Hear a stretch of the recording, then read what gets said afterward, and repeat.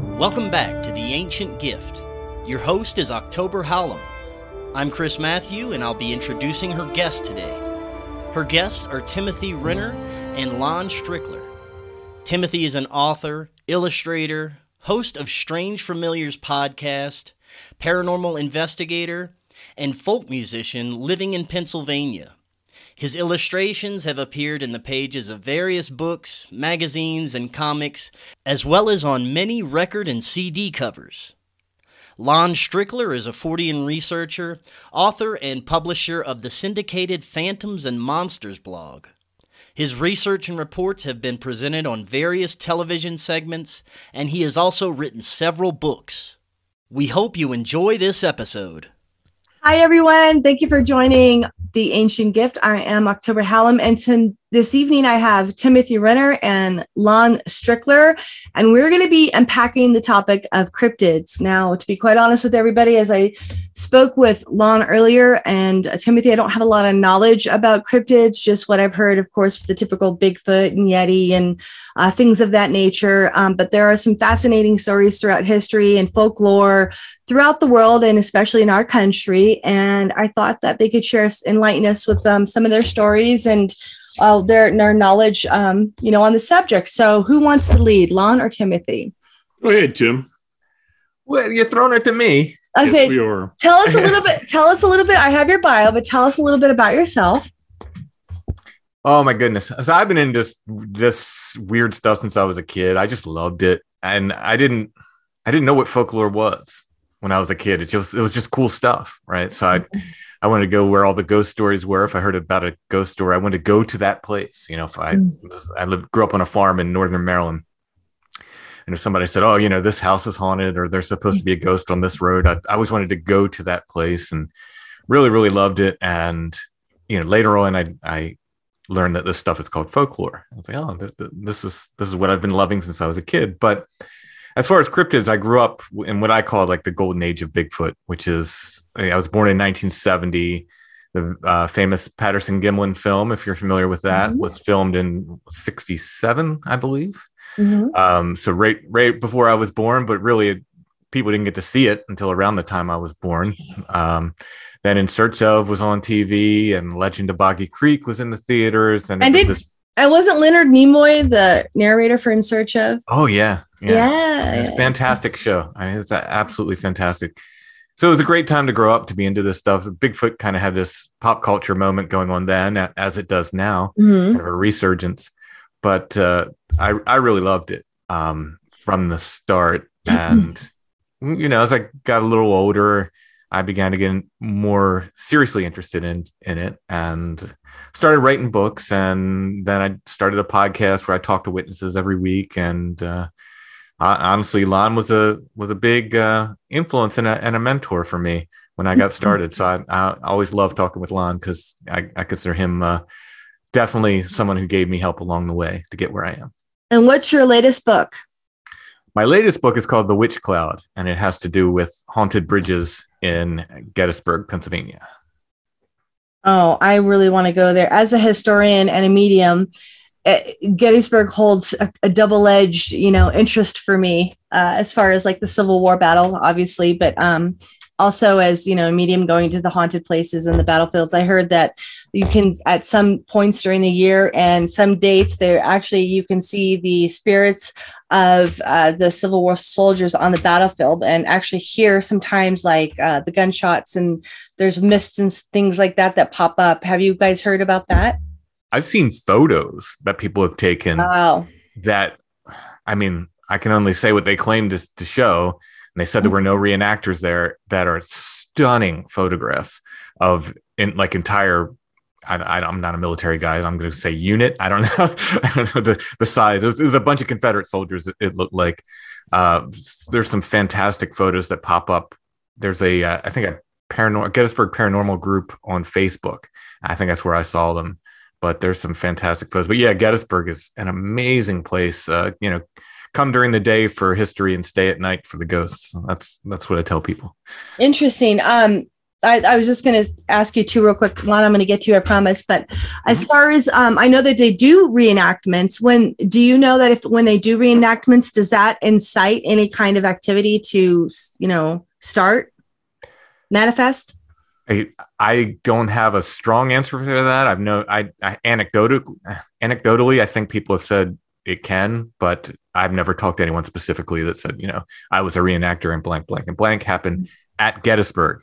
I have talked to reenactors on other Civil War battlefields. I think Antietam, I had a guest on my podcast who had a pretty strange encounter in Antietam as a reenactor. So cool. And so Lon, tell us a little bit about yourself, please, and how you got into the world of cryptids. Well, I was born and raised just east of Gettysburg, and I actually moved down to Maryland for about 40 years. And I know the areas Tim used to hang around at and lived at down there. So, we kind of followed same paths. He moved up to Pennsylvania. Now I'm living back up here. My first encounter or first experience in the paranormal was at Gettysburg, actually. I used to spend a lot of time on the battlefield when I was a kid. I used to get on my bike and ride up 116 over to the battlefield. I spent a lot of Saturdays and summer afternoons there. And one particular day, I was about 9 years old, and I was in the area that they call the Valley of Death, which is between Little Round Top, Devil's Den, and the wheat field. And all of a sudden, it's like a TV screen opened up in front of me. And I was observing the battle. And I saw soldiers, heard gunfire, smelled gun smoke, the whole 9 yards. My senses were all heightened. It lasted about 30 seconds and disappeared. Now, I'd always sensed that I had something about me that was different. And that's really the first time that anything had manifested to me. But as time went on, and as I spent more time there and got older and got into high school and back in the 70s, I was doing paranormal investigations back then when nobody even heard of that or looked at you weird when you said that. When it wasn't cool. Yeah. And, I started to realize I was an intuitive. And, that's kind of where it started off at. Then after I left here, after I left high school and attempted to go to college and came back and living in Maryland, I had an encounter in 1981 with a Bigfoot down in Maryland, down in Sykesville, Maryland. And that's kind of where my interest in cryptids started. I really got into it. I started looking into the phenomena pretty heavy, especially around the area. That's where it kind of took off at. And as time has gone by, I started the Phantoms of Monsters blog in 2005. And have been doing it since. And, I've written 9 books now. And what's your latest book? The Meme Humanoids, Modern Myths or Real Monsters. And it has to do with the pale humanoid sightings that have been generating more and more in the past decade or so. I believe that there's a possibility that these may be mind-manifested beings or thought formers, if you may. And okay, so hold on, time out. For us novices, what does that specifically mean? Well, thought form? Mm-hmm. It's a mind-generated entity. Basically, just like what I call these humanoids memes. It's a thought or a graph or something that's talked about a lot, and to the point where the human mind may actually generate these things.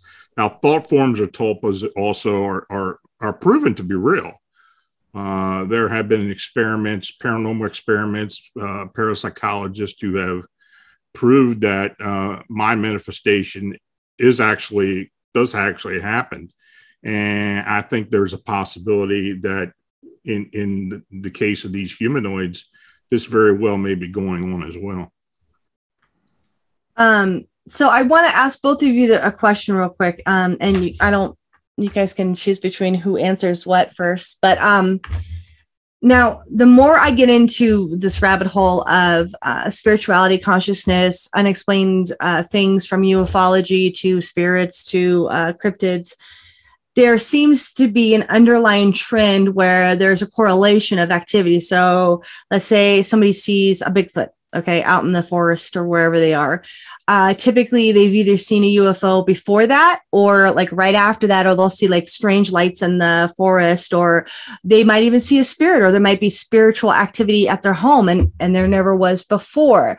Do you guys find that in your research that that's a typical manifestation along with the these things happening where one kind of either invites or triggers the other? Absolutely. To the point where I have trouble separating them myself anymore. They seem to be all manifestations of the same, well, a similar, if not the same phenomenon.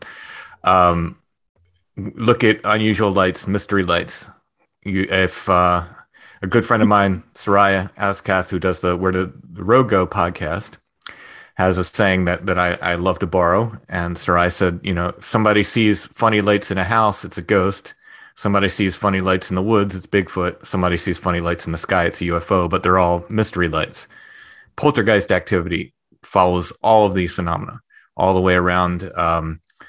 A lot of what they call Class B Bigfoot activity, where people are in the woods and they smell a bad smell, and perhaps they get something thrown at them. They might hear banging or knocking, unknown voices, or like a howl. Language. Doesn't it have like a howl? Like I've heard recordings of it. Howls, all that, but they don't actually see a creature. They have all this happen. Even sometimes they get paced in the woods, and this has happened to me. And it sounds like something's right beside you, and you can't see it. But people say, "Oh no, it paced me out of the woods." All of this is poltergeist activity. If that happened in your house, you would call it poltergeist activity. But because it's in the woods, people are saying, "Oh, it was Bigfoot. It was Bigfoot that did this." I mean, maybe it was, but it certainly sounds like poltergeist activity. All this stuff is found along with poltergeist. So I look at the paranormal holistically at this point. I try not to separate it. Yes, Bigfoot sightings, especially in Pennsylvania, Bigfoot sightings and UFO sightings seem to go hand in hand. Other places as well, but Pennsylvania is where we live. So, we have a pretty good record going back to the early 70s and Lon's friend and my friend, why am I blanking on his name? Stan Gordon. Thank you, Lon. Thank you. Oh, tongue tied. Stan Gordon's work back to the early 70s has shown this connection. And I don't think Lon shied away from this pretty much ever. In fact, he was one of the early people I reached out to when I started going, "Hey, this weird stuff's happening all across." And Lon wasn't too surprised. He said, "Yeah, it does." But it absolutely happens. If Lon wants to expand on that. Yeah, this is just something that investigators, even myself and Tim and others, have experienced as well. It's and more so recently, we get a lot more sightings that are reported to an investigator in Pennsylvania, where they'll go out even a couple of days later and start seeing phenomena, seeing orbs and such, and hearing things. And it just seems to be that these separate phenomena or aspects of the paranormal seem to be connected somehow. Stan was, he had reported back in the 70s during the 73 flap here in Pennsylvania of the UFO Bigfoot connection, where a UFO had been seen in one particular case out off the Chestnut Ridge, where Bigfoot creatures showed up after the sightings of the UFOs. And there have been other investigators over the years who have stated that there's a lot of similar type of activity that goes on. In fact, the Pennsylvania Bigfoot Society is actually looking into a sighting near the ridge now that they can't say it's really Bigfoot, but there's a lot of audio phenomena, a lot of orbs and such, a lot of weird things going on in this one particular area. So, and it's something that we've experienced here in Pennsylvania a lot throughout the state. I mean, I just posted a story today of somebody who had very similar type of activity. So, yeah, I mean, I can't say it happens everywhere. It does happen a lot of other places, but it's pretty prevalent around here. So I have a few. When I'm looking down, I'm writing questions. By the way, mm-hmm. You're triggering me for the questions. So here, so I believe this as well. I mean, I've had some similar experiences where I have had some spiritual activity, and then I've seen a few. There's a couple UFOs in my life that I've seen, and when I was really younger.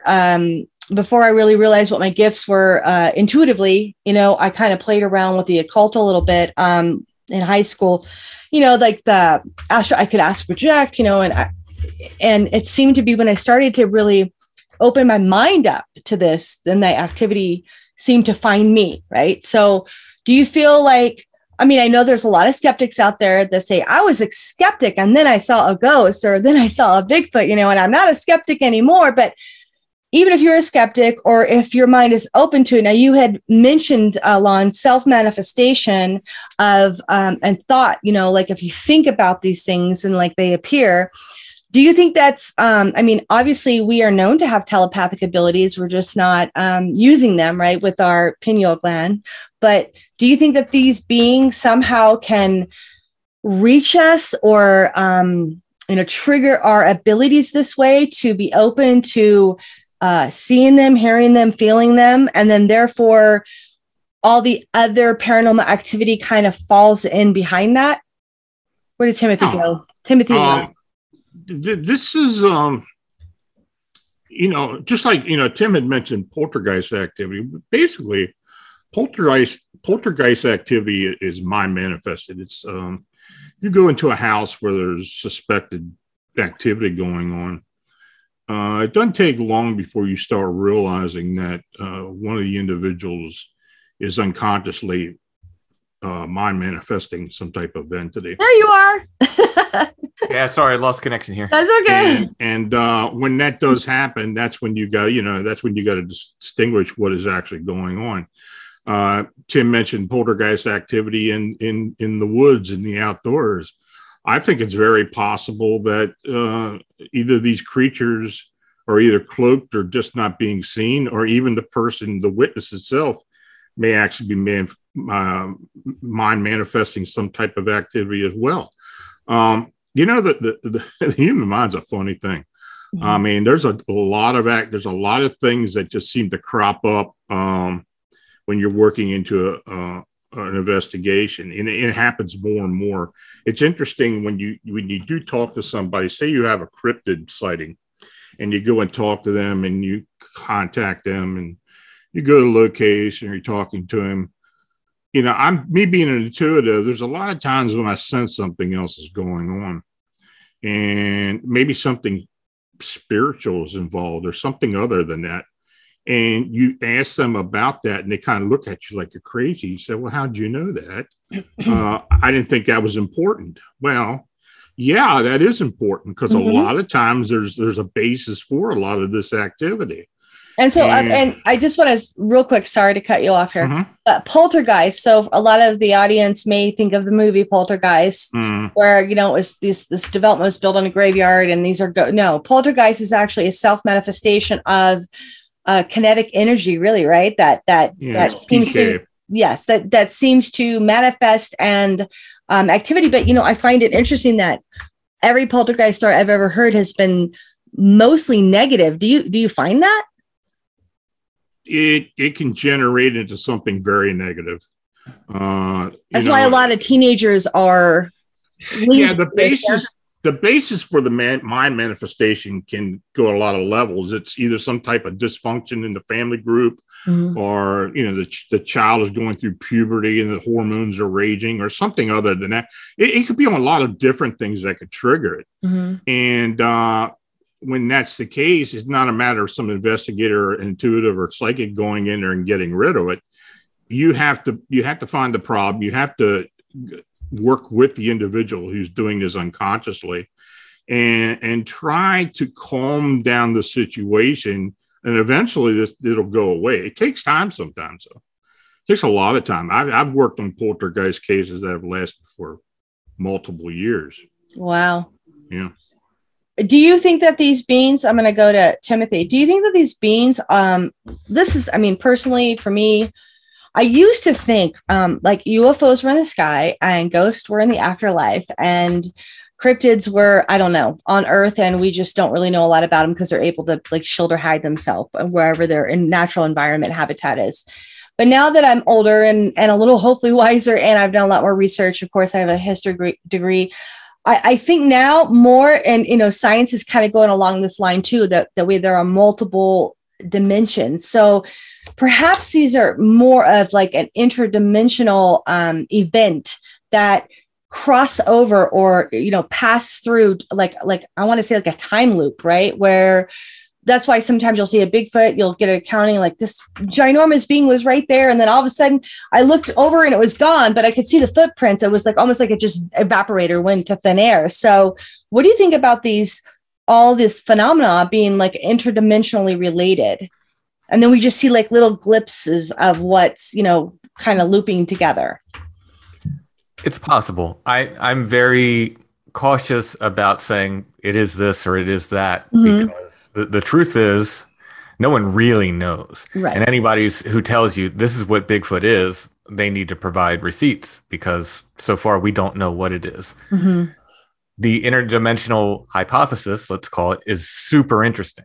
And it's one that I will play with, kind of mentally play with the idea, and certainly like it as a potential explanation. But until we know more about what that could mean, what interdimensional really means, and what abilities, something that could skip dimensions like that, whether by choice or by accident, what that takes and what abilities they have, et cetera, et cetera. It's kind of, it's kind of science fiction to kind of play with those ideas. That said, I'm open to, like I said, considering this as an option, but I just kind of hold out and go, well, let's see, let's work with what we do know here, and then we can posit these different theories. Is absolutely fine. But until we know for sure that one way or another, then it's just kind of science fiction, which isn't bad. It isn't bad. That's how we get to answers, by speculation. Well, look at science fiction. Look at Star Trek, where they have the little communicators now, and we have cell phones so we can see each other, or sure. or the fact we've been in outer space, with launches and things. I'm not going to say we've been to the moon because we're not going to go there, but that we do have a lot of technology that was considered science fiction at one point, and now it's proven to come to pass. So yeah, I'm not saying the speculation isn't valuable to do. It is, but it's just, for me personally, I just kind of, I shy away from saying it's this or it's that, so if interdimensional, sure, maybe, I'm willing to entertain the idea, but I'm not going to say, yeah, that's what I think. Right. Well, this is all speculation. I know, let's face it, if you, me, or Lon discovered a Bigfoot and we were able to bring like authentic proof, right, we'd be billionaires. So there's no proof yet, but hopefully one day. Lon, there's some good evidence. There's some really good evidence. The footprints they have are fantastic evidence. They show things like dermal ridges and mid-tarsal breaks, and things that people who are experts in primate anatomy look at and say, you'd have to be an expert to fake this. So it really, really argues against them being fake. But they're just footprints. That's all we have. And we had ghost footprints back in the 50s. They would put, powder down and watch footprints go for ghosts. So the fact that we have footprints doesn't, necessarily mean that there's a flesh and blood creature out there. It just means that at times, whatever this is, has a physical presence and leaves footprints.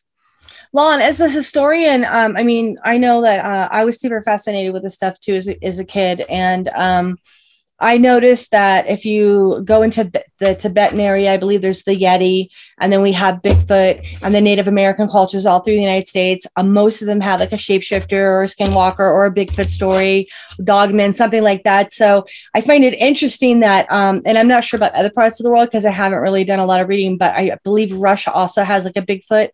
But or Yeti, right? Don't you feel like there's some truth in these stories only because they're told by so many people across the world, right, that haven't spoke to each other about this phenomena, yet their stories are scarily similar in either the accounts or the fact that these creatures do exist.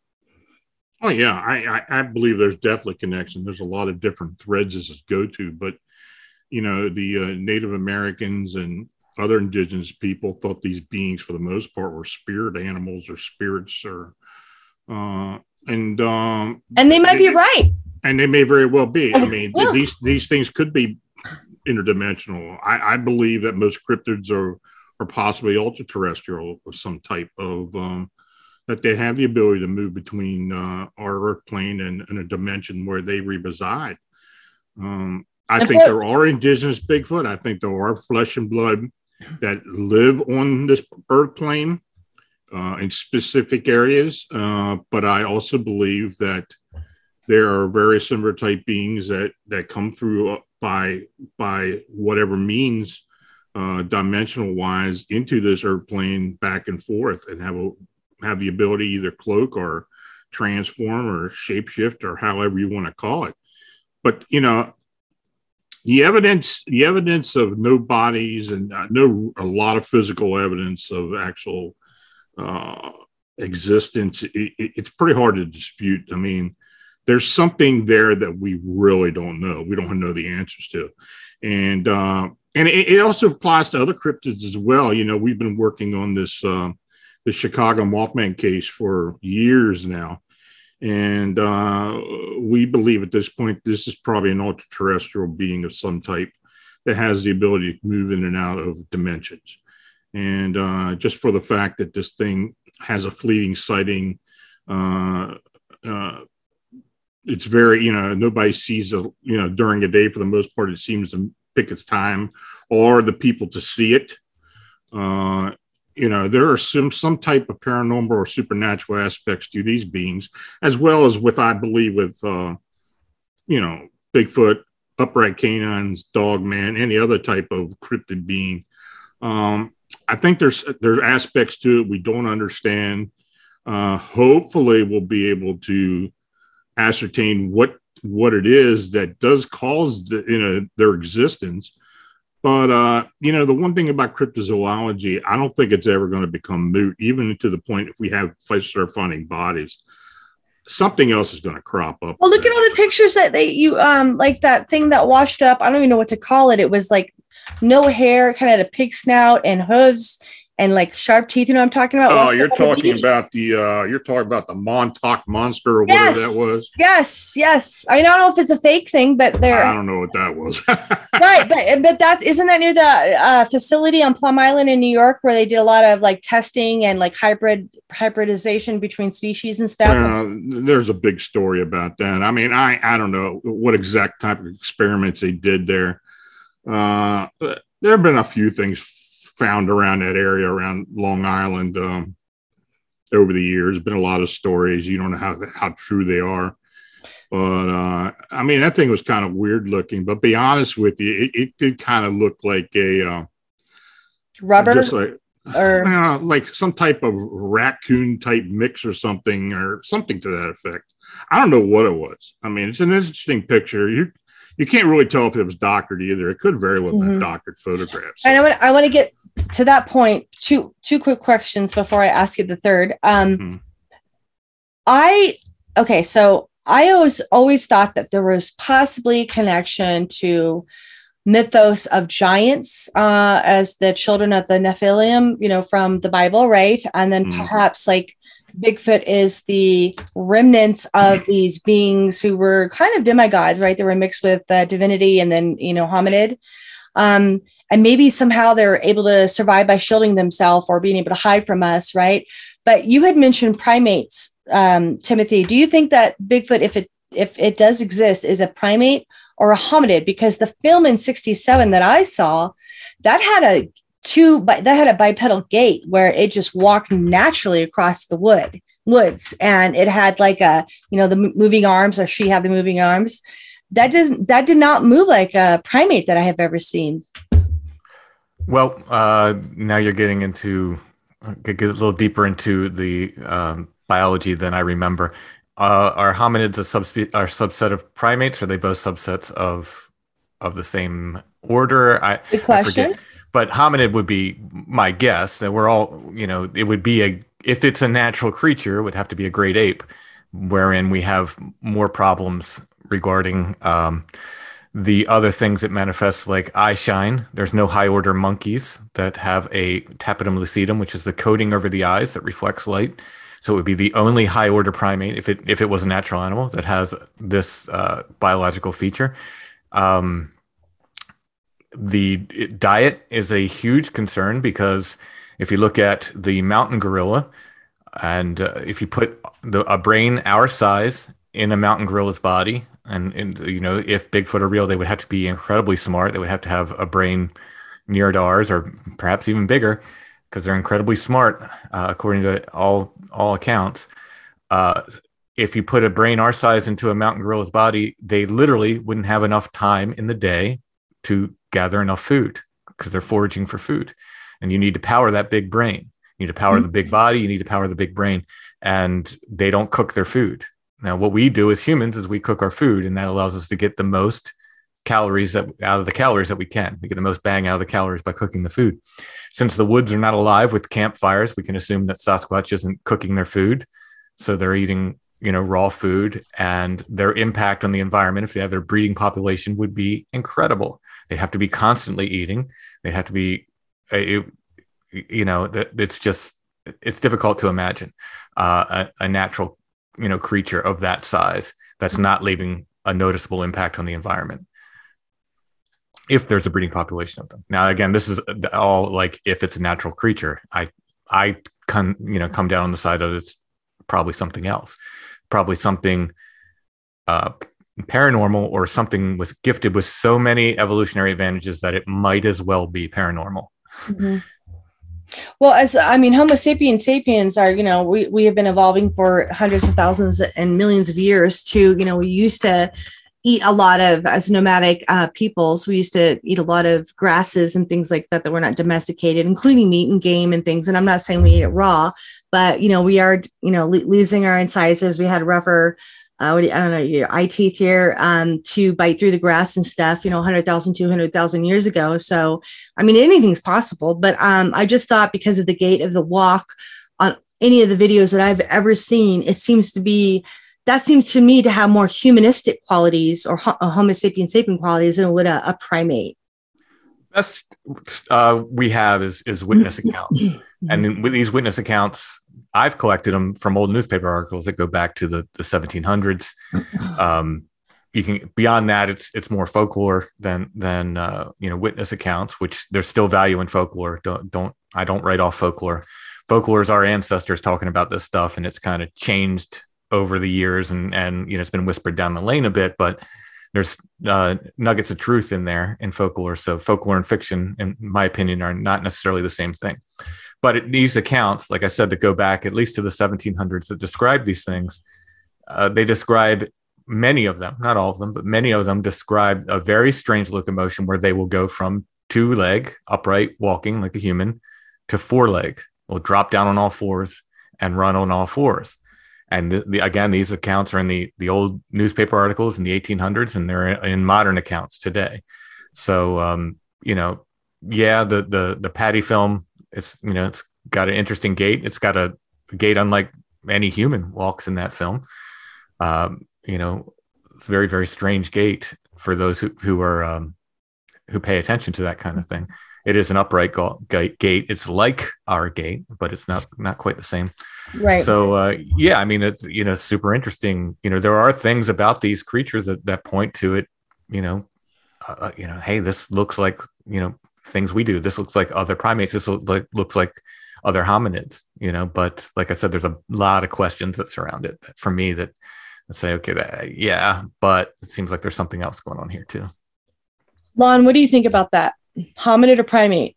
Well, in cryptozoology, or the research investigations we do, we normally refer to them as hominids. And I guess that's the only way to delineate it from an actual primate, because, you know, they could be very related to primates just like humans are, but they do have a lot of aspects to them, a lot of characteristics that are very human as well. So I think hominids is a pretty good definition for them.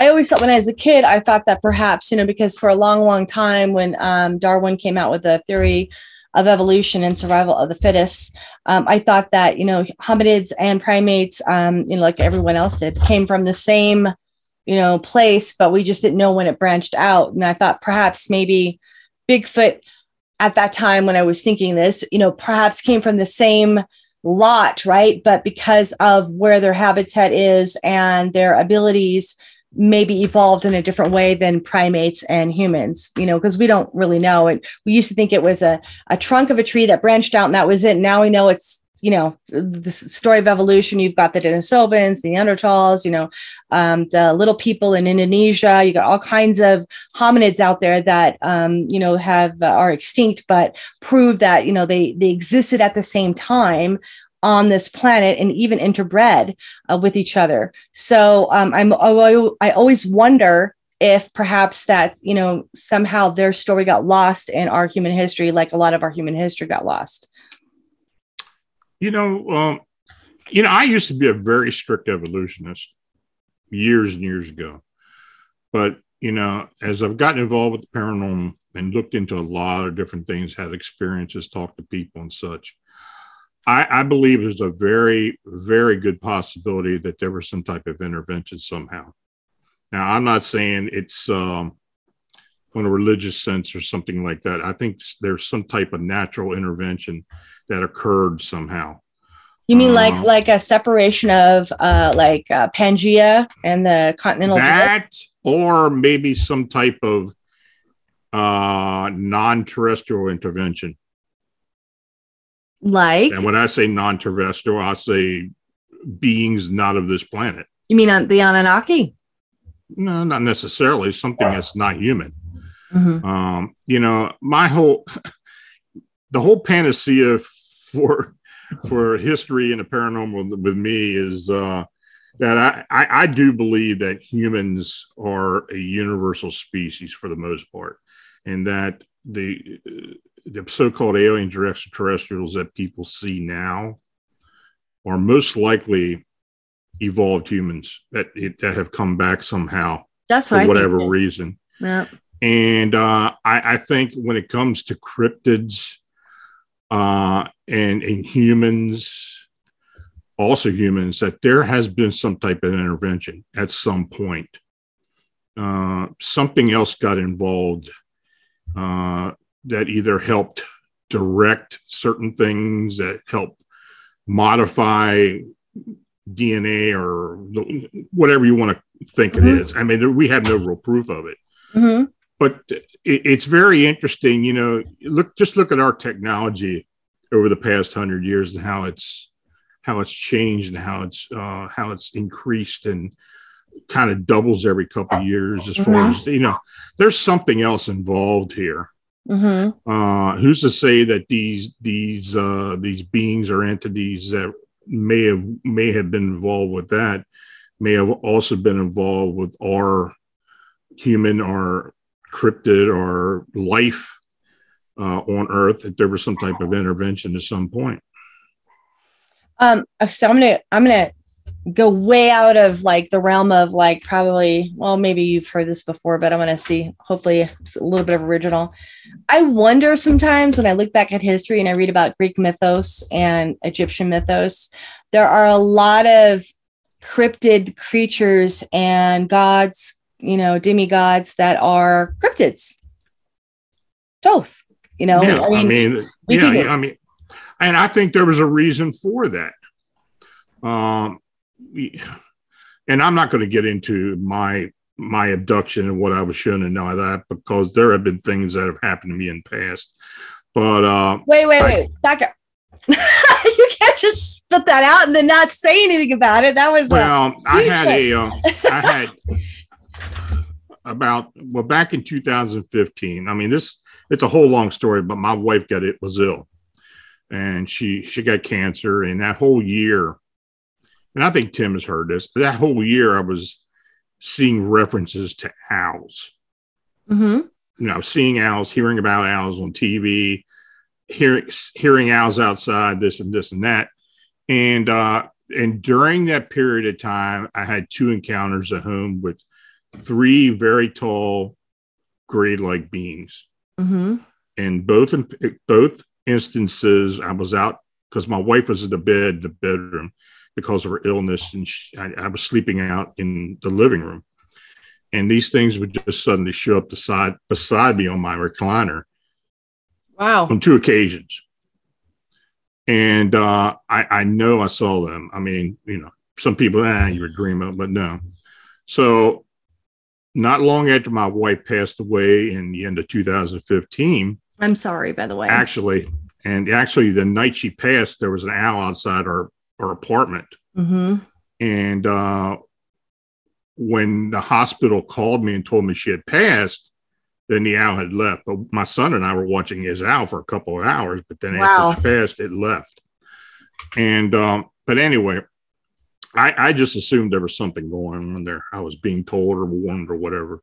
But anyway, a couple of weeks after that, there was an abduction scenario where I was involved with, and I was taken to a location where this, and I don't know if it was in a craft or someplace else, but these three beings were there again, and they were communicating with me. People say mind speak. Maybe it's mind speak. I don't know what it is, but I understood what they're telling me. Mm-hmm. And they showed me a screen, and I was looking at the screen, but it was almost like I was there. And they showed me a massive circular craft. I mean, the size of a huge city, that landed in the area which is now the delta of the Nile. So it was pretty far out into the, nowadays it would be pretty far out into the Mediterranean. So would that be like Mesopotamia area back 6,500 years ago? Well, there's some relation to that. So the dates I got from them was between 13 and 12, the 13th and 12th millennia BCE. That's what they told me. Okay. And it seemed that the beings on this craft were human-like, but of course they weren't human. They were some other, well, then again, maybe they could have been humans coming back. But anyway, this is what they showed me. The one question I asked them right away was, is this Atlantis? And they never did. I was going to ask you about Atlantis. They never did answer that. And they never have since, because I had one more encounter with them later. But anyway, what was told to me, that this craft was the beginning of an empire, which was the nexus of several the Eastern Mediterranean civilizations, say, the Fertile Crescent, the Mesopotamians, and the Greeks, and of course the Egyptians. And they concentrated very heavily on the Egyptians. And then they showed me a time around the 18th dynasty with Amenhotep III was ruling, and some type of event occurred. It was a very earth-shattering event of something. I think they saw a huge craft in the sky, and I believe, because if you know the history of Amenhotep III, he had issues with the priest, and the priests were having, they were kind of rebelling. He was the elongated. No, that was his son. That's Amenhotep IV, Akhenaten. Oh, Akhenaten. That's right. Okay. And I believe that Akhenaten had seen this the way his father was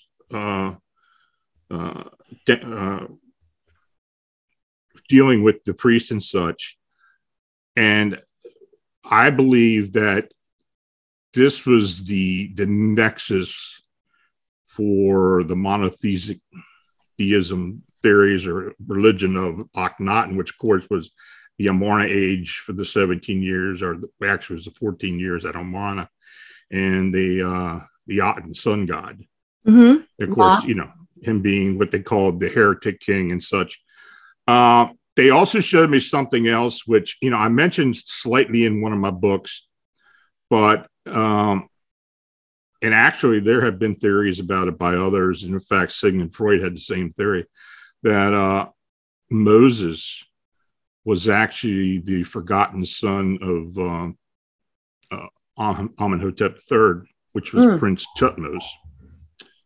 And you don't hear anything about Prince Tutmos much because it's just figured in history that he died. But from what I was showed, he may have been the actual Moses. Now, I don't know if that is true. I don't know. There's so many different theories about about the Exodus and, the slaves and the Hebrews leaving Egypt to go into the desert and such, into Canaan. But that was a profound experience that I had, and the fact that they showed me these different things, and and how they went into such detail. Now, why they showed that to me, I don't know, but I believe that there is something to that. And personally, I think they're not done telling the story to me. I don't know if they're going to. Now, I did have an encounter later, but nothing really resulted from it. It was very quick, and I don't really remember much about it. Something may have happened. I've had people tell me, "Well, you got to get a regression." This, and I don't know if I want to do that. But yeah, I mean, it's been a strange trip the last 7 years or so. I find it interesting, though, when you were talking about what they showed you, what they were able to show you, and they gave you like that timeline. When you're talking the 12th or 13th century BCE, you're talking the Great Deluge, which there is physical evidence of this throughout the world. And also it is credited for what I believe is the last remnants of Atlantis, the survivors of Atlantis perishing. I mean, I think we have, little tiny things here and there that give us hints of Atlanteans, the Atlantis civilization, the technology. And I think people get caught up on, advanced technology, but technology, we're not talking about iPhones and social media. We're talking about ley lines in the earth using, a natural grid system to expand on energy, to conduct energy, to distribute energy. We're talking about telekinesis. We're talking about advanced technology that is in our DNA, but we just don't know how to use it, right? And there have been tests in major universities around the world that have tested some of these abilities in people, a lot of children especially, that do have proof of telekinesis and telepathic, tendencies. I mean, I'm sure like back in the day when we all had landlines when we were kids, right? And the phone rang and you knew who it was before you answered the phone, before caller ID or any of that stuff. That's telepathic abilities, but we don't give that credit because we're told that it doesn't exist. So we just I think we have a lot of that because it's something we really lost at some point. Right. I think everybody's got an intuitive ability, even a psychic ability that can be developed. I mean, I learned how to remote view. I was trained as a remote viewer, and I think anybody can learn to be a remote viewer. It doesn't really have anything to do with being intuitive or psychic. It does help sometimes, but I think any human being has the ability to do some things beyond what what the dogma is as far as being a human nowadays. It's different. I don't like going into religious terms or religious aspects of all this. One thing I've always found that was very interesting as far as what's going on with these civilizations. And I think you probably do know this, that the Giza Plateau is actually the exact center of the Asian, African, European landmass. Mm-hmm. And if you extrapolate the lines from the Giza pyramid and the plateau, and you go around, you actually run right through Stonehenge. You run right through all these major monoliths and ancient, buildings and structures. And I don't think that's an accident. I don't think it's an accident. I think that's somehow these ancient people had a lot more knowledge than we do. We rely now on GPS, but I think they were more in tune, like with the earth and ley lines and energy and flow than we are. And now we rely more on technology, right? So we, I think, have replaced our natural abilities somewhat with technology. I wanted to real quick tell you, I actually have remote viewed before but I didn't know what I was doing. I was trying to find a person, and I'm trying to find a dog, and I was successful in both cases. My sister used to call me up and say, I lost my keys. Where are they? And I'd close my eyes and I'd be like, there, blah, blah. And if, sure enough, they would be there. Now, I didn't know that was remote viewing, but I know this is going to sound weird, but you kind of become the keys, or you become the eyes on the keys, and then you can like see like where they are, and you can feel darkness, or you can no light, or cool if cold, or so I've been able to locate objects and things like that, and I'm not sure how I have that ability, and I didn't know it was remote viewing for the longest time. I just was able to do it. So like you said, remote viewing, and then there's people are highly intuitive, can go into it like a phase of remote viewing where they can actually pick up on these type of things. I think everybody is able to do that to a degree.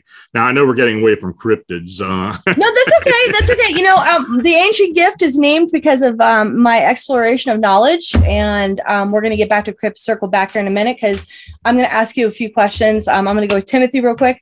Okay. So I've always been fascinated with mermaids, centaurs, like fairies, like all these things. Do you think there's truth in these folklore, or do you think that these are just... You're speaking to the right guy with Tim. The fictional imagination of, amazing people back in the day that wrote about these, creatures? No, I mean, people are still seeing this stuff today. Right. It's like I said before, I think it was our ancestors were talking about these things. They were telling us how to deal with them. The rules that they laid down, quote unquote rules, in my experience, still apply today.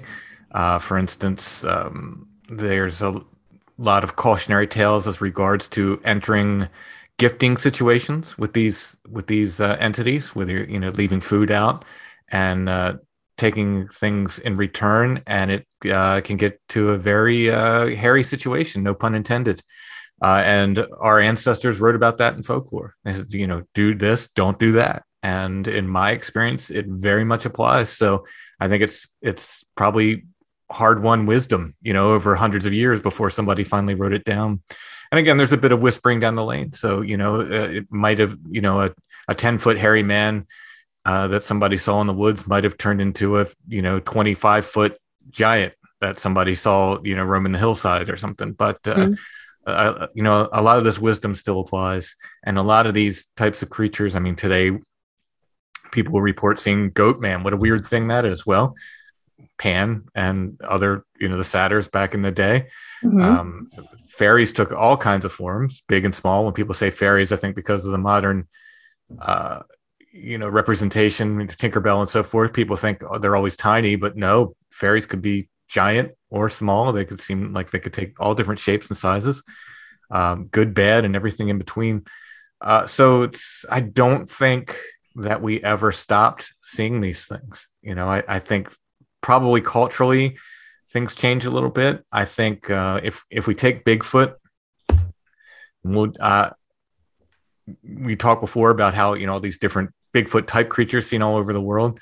To my knowledge, every civilization had a wild man. We just call them generally wild men and give them different names, but generally every civilization had a wild man that lived in the woods or in the mountains, sometimes even in the desert beside them. This wild man archetype, let's call it, seems to change a little bit. The medieval wild man was very much a wizard. He was this wise guy in the forest. They also would refer to him as a wizard. When you get up to Victorian times, pre-Darwin, you often get these wild man reports where they'll say this is a hairy guy in the forest, this big hairy guy, but he was wearing scraps of clothes, like torn up clothes, sometimes carrying a beat up musket that won't fire, like a rusty old musket or something, or an axe. They're sometimes seen, building fires, which we don't get with our wild men today. As you move up to Darwin and post-Darwin, when the West becomes aware, we did not discover the mountain gorilla. The African people knew it was there already, but the West became aware of the mountain gorilla in the late 1800s. Then people start calling them gorillas, and then they had the aspect of them tends to change. Now, these aren't hard and fast rules. It doesn't happen overnight, but it changes a little bit. And then you get this hairy gorilla reports in the newspapers that people are seeing in places where there are not gorillas. And they'll say, oh, it must have escaped from a circus. Well, we know exactly how many gorillas were in the United States at any one time, and they're nowhere near enough to account for all these gorilla sightings. And they just didn't let them escape. I mean, so that when they did escape, they tracked them down because they were very, very expensive. So that, people, oh, they were just escaped. No, they were not. So people were seeing what they were calling gorillas. When you get up to the 1930s or so, then the monster movies come out. Then the reports in the paper change and people are seeing big, hairy monsters. Because culturally, we have something else to reference now. We've got the monster movies. This continues until the 50s or the 60s, where the Bigfoot phenomena happens. And then we say, oh, we have Bigfoot. But the trend of the wild man is to get wilder over time. So remember, we went from this wizard in medieval times to this kind of crazy mountain man, half human, hairy thing, carrying tools and wearing clothes in the 1800s to today, our Bigfoot is a very, very wild man. And I think, again, this is just my theory, as we get further away from nature, our wild man necessarily, because it's that's between us and nature, our wild man gets wilder. So we get, we don't ever have to be in darkness now. We have electronic lights. We don't ever have to be cold. We don't have to live within the seasons. We have temperature controlled houses. Nature really doesn't affect us the way it did in the past. And we live further and further away from nature. The further we get away from nature, the wilder our wild man gets. The opposite happens with UFOs. UFOs in the 1800s were airships. They were balloons, Zeppelins, before we had Zeppelins. And then they turned into kind of Art Nouveau, saucers on up into, the black triangles in the 70s, which were before we had stealth ships, just before. They're always a little bit ahead of us. And now they're like, people are reporting like, balls of plasma and, technology. So the UFO technology is always ahead of us. It's always beyond us. As the UFO gets more technical, the wild man gets wilder. Again, just a theory, but it seems to certainly apply. So I kind of had I don't know if anybody else has ever pitched this theory to you, but I do believe that giants existed. Okay, so I'm going to go in a little bit of different direction. And I think, and for whatever reason, academia and powers that be don't want us to really know about giants. That's why they confiscate all the bones and try to blot out all the history of, giant beings, hominids, right? But there's that condition of, I'm going to probably butcher this, but hypertrichosis, which is hair all over your body, whereas I wonder sometimes if perhaps there was stay with me, a man, like a giant hominid, okay, like they're giants, 8, 9, 10 feet tall, and they had this condition, which would make sense, and they somehow managed to survive without being detected. Let's say when people say that's impossible with our technology now, but if you've ever been to the Pacific Northwest, specifically like Washington and Oregon, there are millions of square miles there of unexplored or barely explored or used forest and woodland. So I'm wondering sometimes maybe we just haven't discovered this species, as far as it could be like a hominid with this kind of hairy condition. Is that too far out there, or? I mean, to assign hypertrichosis to a some kind of tall humanoid, I don't know. It's too far out there. Could there be a species of some sort that we haven't discovered in the Pacific Northwest? I allow a small possibility for that personally. Now, again, this is just me personally. It could, but in Pennsylvania, where I get tons of Bigfoot sightings, Lon gets tons of Bigfoot sightings every year. There can't be a breeding population here. We would know. There's in York County where I live, there's no wilderness, and I get reports all through the year, all times a year, of these things. So if there was a breeding population here, we'd know it. We would 100% know it. They would leave a mark on the land.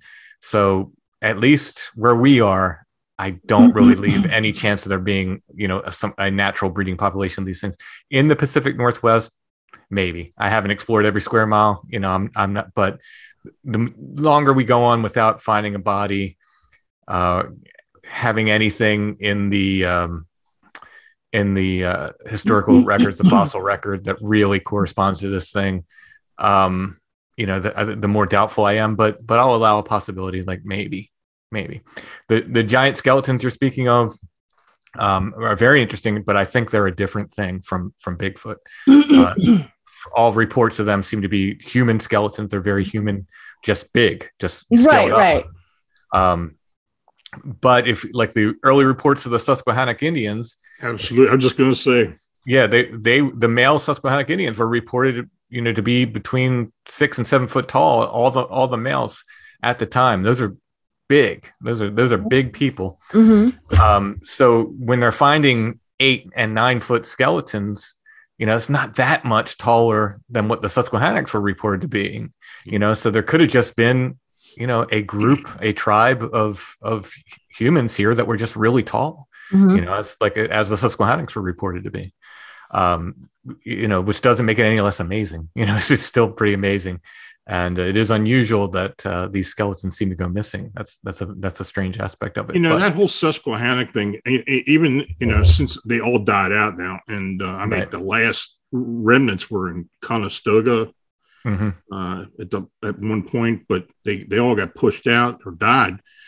But there's a lot there that really needs to be looked into, because it is a fascinating history. They were a warring tribe. They did a lot of weird things. They cremated their dead. Very few indigenous people cremated their dead. Especially because you would have to get the fire so hot to be able to, correctly cremate a being, so that'd be very hard to do. But like Tim said, we do know from other tribes and some of the things that they had documented, that these Susquehannock males, for the most part, were big. Mm-hmm. And actually, one of the symbols they used to use on their shields and their breastplates was something looks very similar to a Bigfoot. Mm-hmm. So I don't know. I'm not saying that they're connected to Bigfoot anyway, but no, right. Genetically, there may be something there. As to, if you're talking about giants, there'd be a genetic connection there somehow. If you're talking about Bigfoot, in ancient history or in, paleontology, there was a Gigantopithecus. This was a huge, primate. It didn't kind of look like an orangutan, but just ginormous. Yeah, I don't know what the exact sizes, but some of the evidence they have found, dictates this thing was big. Really big. And there are some people in the cryptozoology world who believe that those Bigfoot that went across, or those creatures that went across the land bridge that came into North America, may have been Gigantopithecus, or those that were starting to evolve from Gigantopithecus. I don't know. But as far as actual giants, it's a subject people ask me about all the time, and I really don't know a whole lot about it. I really don't. I've got enough to worry about with all the other stuff that's going on. Do you guys both specialize like in Bigfoot itself, or are there other cryptids that you've done a lot of research on that you'd like to share? Well, we both do anything that comes across our desk. Yeah, and we do get anything. So tell me about maybe the most unusual cryptid that individually that you have come across that has totally redefined or reshaped your worldview on cryptids, or made you question. Lon talks to a lot more people than I do, so I'm going to go ahead and let him feel this. Well, I had been really big, in, like I said before, into these winged humanoids in Chicago, in the Chicago area. I've always been into the Mothman phenomena and something similar to that. But I had an encounter in 1988 here in Pennsylvania, not too far from where I'm at. I think Tim knows the area, Camp Conewago. You were just up there not long ago, weren't you? Yeah, we didn't. They wouldn't let us on the camp. We asked them for permission. Yeah. But this is the place where I had my encounter. I met a friend of mine when I was living down in Baltimore, who was a scoutmaster. He and I had been in scouts together when we lived up here, and we met by chance, got to talk, and he mentioned, he actually, when he was a kid, when we were kids, we used to we used to camp out on Gettysburg Battlefield back then. That's when you could camp out on the battlefield at nighttime. So I'm really dating myself. And we've both seen a lot of strange things out there because of that. But anyway, he knew I was into the paranormal, and he mentioned to me, he said, you know, a friend and I, another scoutmaster, are going over to Camp Conewago next weekend to do some investigating, because a lot of the troops who have been camping out into the wooded area where most of the campsites set up at, have been run out of there because of these really horrific screaming sounds coming from the woods. And he said, you know, would you mind coming up with us? And I said, yeah, you know, that was back in 88. That's, you know, I was young enough that I didn't mind laying sleeping on the ground back then. I couldn't do it now. So we got there and we hiked into the woods, and we set up 3 tents, got the campfire going, got everything going. And that first night was pretty, you know, nothing was going on. Though when we woke up the next morning, the guy who was with us mentioned that asked if we had heard footsteps in the campsite. And I did. I heard footsteps.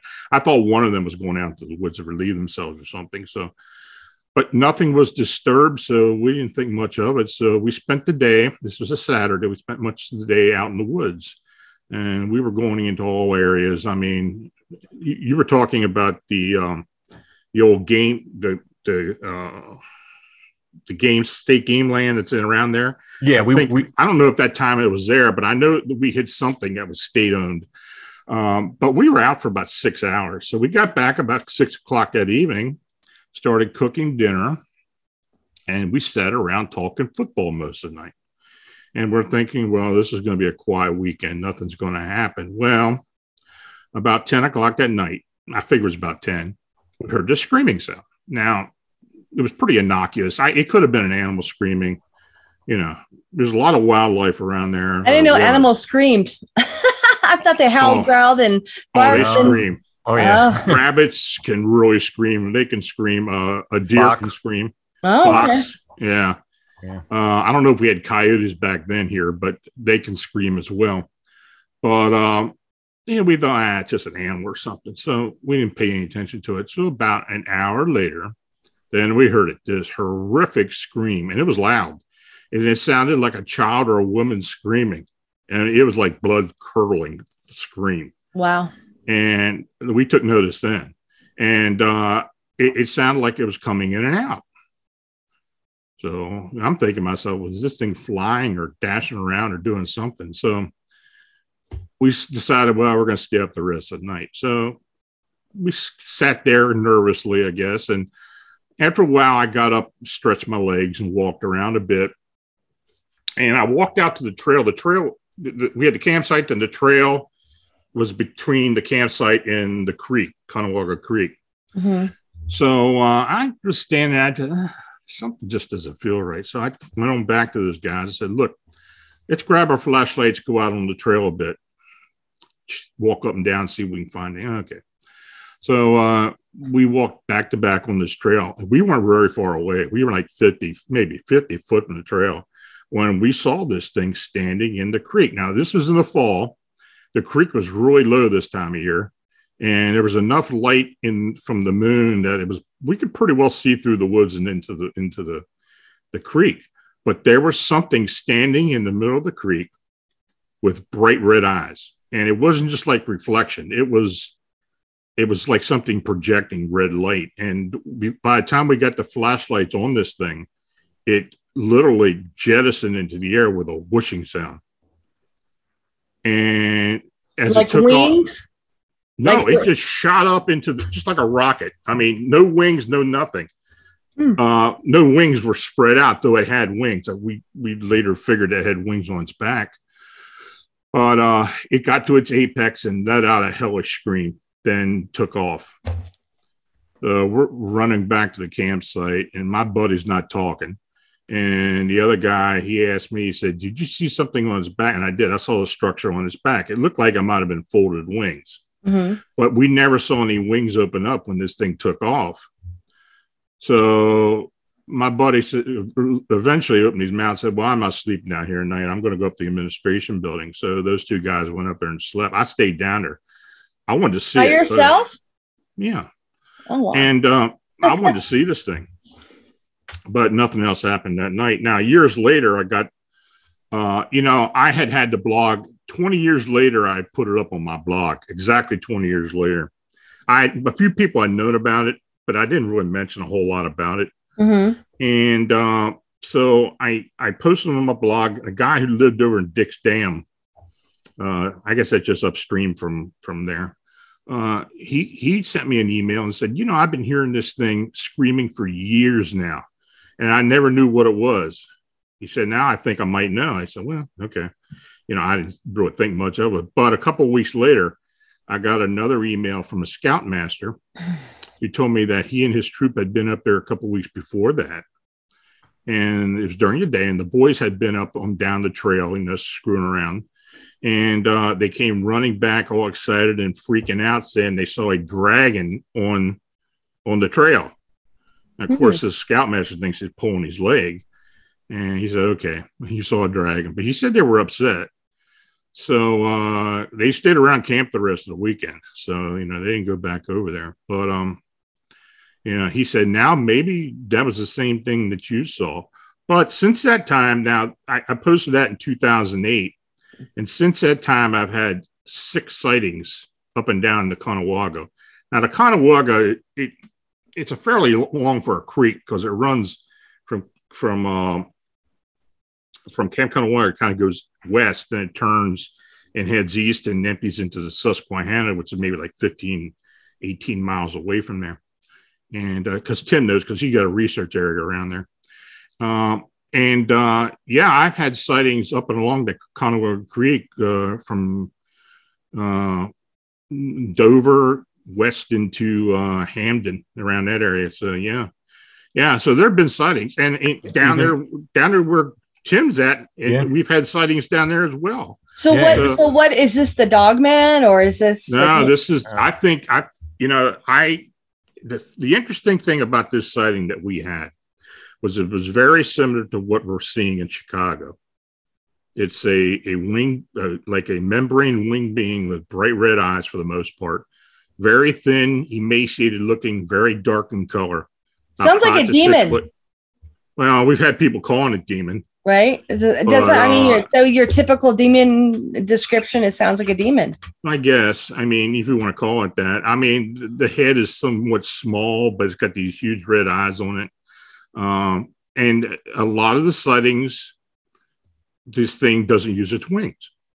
It has some ability to fly without using its wings. Now, some people have seen it flapping its wings, but to this point, just up until the other day, we had our 142nd sighting that we believe is valid.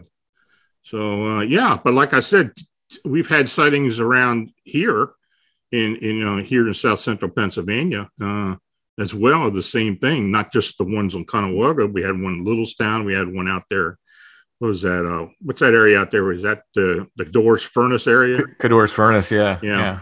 Which isn't terribly far from the mouth of the Conewago. It's kind of in between the Conewago and the Cador's there. Yeah. Yeah. So this is what I'm hearing. Is this the Mothman? I mean, maybe. Yeah. I mean, I think Lon's careful to refer to it as a winged humanoid, because. Yeah, I don't like calling it the Mothman. When this stuff started out in Chicago, I was calling it the Chicago Phantom. But the press, of course, the media, they wanted to put Mothman on there. So I went ahead and relented and used it just not to confuse anybody. But yeah, that's what they call it now, the Chicago Mothman. I was just wondering because that sounds like the accounts that I've read and researched. It sounds like the moth, like a Mothman sighting. So what do we think about werewolves? Would these be considered cryptids, or is this just folklore, legend? Like, do we have any validity to this? Well, we've had a lot of sightings. Yeah, people are seeing something that answers to that description. I think that people like to use the term dog man because they don't want the idea of werewolf is something that transforms, and I think people are don't want to necessarily give the idea that these things have transformed from humans on full moons or something like that. I go ahead and just use the term werewolf, like I said, because I'm a folklore guy, and I think we had a perfectly good name for these things already. Why confuse the issue? But you know, I mean, Lon's taken a ton of reports of those. Yeah. I'll get him occasionally, but he's gotten a lot of reports of those. You know, what he's called the lichen loop here in Pennsylvania. Yeah, my former colleague Butch and I used to work on. He just passed away a couple months ago, and we were pretty heavy into these lichens, these Pennsylvania lichens. We called it the lichen loop. It was kind of a oval area between the Allegheny Mountains heading into central Pennsylvania, southeast into Lancaster County, actually. So that's where most of the sightings have been occurring. And it's an area with a lot of game lands and a lot of mountains and ridges and such. So, but like Tim, I don't think there's a breeding population with these either. I really don't. We have found no evidence of that. They're very fleeting. They show up and then they go. But most of the sightings that we've been getting are upright beings that are, you know, bipedal. You say lichens, the descriptions people give us are like those of the underworld movies. The lichens, those huge 9-10 foot tall beings, and these are huge. Now, of course, we do get quadrupeds. The quadrupeds we get, for the most part, have like a hyena look to the body structure, but many times they have a wolf-like head. And we get quite a few of those too. But, you know, we get a lot of those throughout the state. So Pennsylvania has had, and historically, we've had these sightings. From south central Pennsylvania down into Maryland, we've had the Dueo sightings for over 100 years. A lot of the people who the Pennsylvania Dutch who moved from the old world and started building farms in south central, then down into Maryland, used to document the Dueo sightings of these werewolf-like creatures. So, yeah, we have quite a rich history of cryptids in this part of the country. What do you think of, I know this is probably a hard question to answer, but out of all the research you've done, all the thousands of reports that you've taken, or hundreds, as it were, and all the many, many decades that you both have between you researching, is there any one cryptid that stands out to you that is more believable or more provable in your research? Well, like I said, we have very good footprints when it comes to Bigfoot. You know, what that means is something else, because along with these very wonderful 5-toed footprints with dermal ridges and all these wonderful stuff, we also have these really weird 3-toed footprints that are just really odd, that, you know, where people had seen a big hairy upright thing, and then the footprints it leaves behind are these like giant bird feet or something, these weird 3-toed footprints. So, you know, along with the very convincing and very, you know, seemingly almost zoological quality evidence on one hand, you get this weird evidence on the other. But you know, there's a lot of good evidence. The problem with, and you know, we could probably do a whole podcast on disappearing evidence in the paranormal. A lot of this evidence goes missing, especially if it's like primary evidence. So when I talk in terms of footprints, that is, if we use the relic terminology from the Catholic Church in terms of saints, you have a first-class relic is like a part of a saint, the saint's bones or their fingernails or something like that. Second-class relic would be, you know, something that belonged to the saint, something that the saint touched. So the best we have are these second-class, you know, relics, essentially. So these footprints that we've made casts of. We don't have their feet. We have the prints from their feet. Any kind of first-class relic. People collect hair. People collect, you know, blood. It tends to go missing in an incredible rate, way higher than it should. They'll disappear in the mail. They'll be sent to labs and stuff, and the labs will lose them somehow. This primary evidence goes missing. It tends to go missing, which is a very strange thing. The bodies, the number of people have claimed to have killed Bigfoot, shot him dead. Probably, I don't know, 8 cases I listed in my book, something like that, 100% of the time, not 99% of the time, not 98% of the time, 100% of the time, those bodies are missing. We do not have them. We cannot put our hands on them. One way or another, they disappear. Often they say, oh, the creatures came and took them, or a black van from the government came and spirited away, or whatever. It doesn't matter. My point is, we don't have access to them. Mm-hmm. It doesn't matter by which, how they were taken away. We don't have access to them. So there's a big problem with missing evidence when it comes to Bigfoot. That said, I guess, Bigfoot would have better evidence than any other cryptids, I would think. And that might just be because it's more popular and people put more focus on that. And I agree with that. And I think that people who would doubt this, I'm just looked at an article. So the Smithsonian admits to destruction of thousands of giant human skeletons in the early 1900s. This is an article published in 2014, where the Supreme Court ordered the Smithsonian Institution to disclose that it destroyed several giant skeletons in the early 1900s. So this is not out of the realm of possibilities, right? Where these things just magically go missing, So but the end result is they're still gone. We can't, observe them. We can't experiment on them. We can't, we don't have them.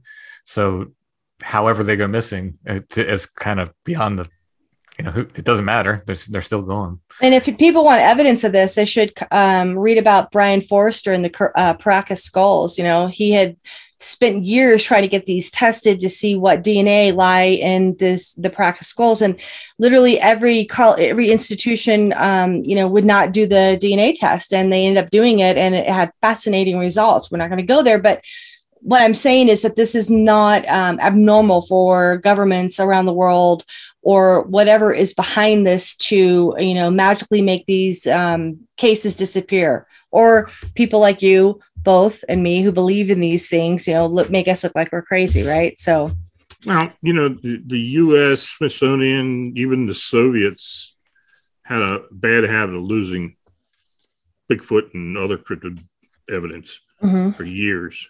There has been some very good anecdotal evidence, testimony of these things. Actually, this evidence, even bodies showing up in these storehouses, and then they're just not there anymore. And the whole Bigfoot DNA debacle is, this has really been going hot and heavy for over a decade now. I've known several people who submitted samples and blood and tissue, and the results that come back are always there is some type of connection with humans. But that's about as far as it goes. Mm-hmm. Now, why it doesn't go any further than that, I don't know. Mm-hmm. So, is there something being withheld? Probably. Mm-hmm. I don't know why the government, even if it is the government, if the government or any other entity is trying to suppress this, maybe there's something that we don't know. But you have to look at, just look to the Vatican vault, There's a lot of information in the Vatican vaults, that has been confiscated through millennia that they don't want us to know about. And I really think that, in my personal opinion, religion has been weaponized, right? So this is a control construct. So the existence and the acknowledgement of cryptids, right, would go against a lot of the belief systems for the major religion, Abrahamic religion. So perhaps that power structure still in place behind the scenes, and they don't want this information disclosed. I don't know. It's hard to tell. I mean, it does seem when you're talking about anything to do with paranormal or UFOs, cryptids, anything, it just seems that any official disclosure is going to be few and far between, if any. And I think they like it like that, and they're just not going to go beyond that. So any closing, go ahead, Timothy, you were going to say something? Oh, no, I was just going to give an example just as regards to, UFOs. I think a lot of people are waiting for the government to give them an answer one way or another on UFOs. And I don't think it's going to happen. They can't repair bridges and fill potholes. I don't think they're going to solve that mystery. I don't think they know, but I think they're very happy letting us think that they know. Yeah. Yeah, I think you're right about that. Yeah, we think they know more than they actually do. Yeah. Mhm. There's a lot of, every once in a while, you'll have a congressman or a senator jump up and start raising the stink and want some disclosure, but they'll throw out like an old unclassified case, and like the Tic Tac craft. I mean, that dude was just unclassified a dozen years ago. So, yeah, most people who were involved with the community knew about that case anyway. So, yeah, they're going to spoon feed us as long as they can. So if either one of you would like to be contacted, or if people have questions or accounts and they would like to contact you, is there an email, Facebook, Messenger, some kind of communication where they can email you or contact you to let them, to tell their story to you? Or easiest place to get me is strangefamiliars.com. That's the home for my podcast. And we have stories every week, sometimes cryptid stuff, sometimes ghosts, sometimes UFOs, sometimes history. So we do a whole bunch of different things there, but you can listen to the podcast there. You can find links to my books. You can find links to me. All the contact information at strangefamiliars.com goes right to me. And my blog is phantomsandmonsters.com. It's a daily blog. We get stuff we put up there from, anybody has any information they want to send me, they can send it to my email, lonstrickler@phantomsandmonsters.com.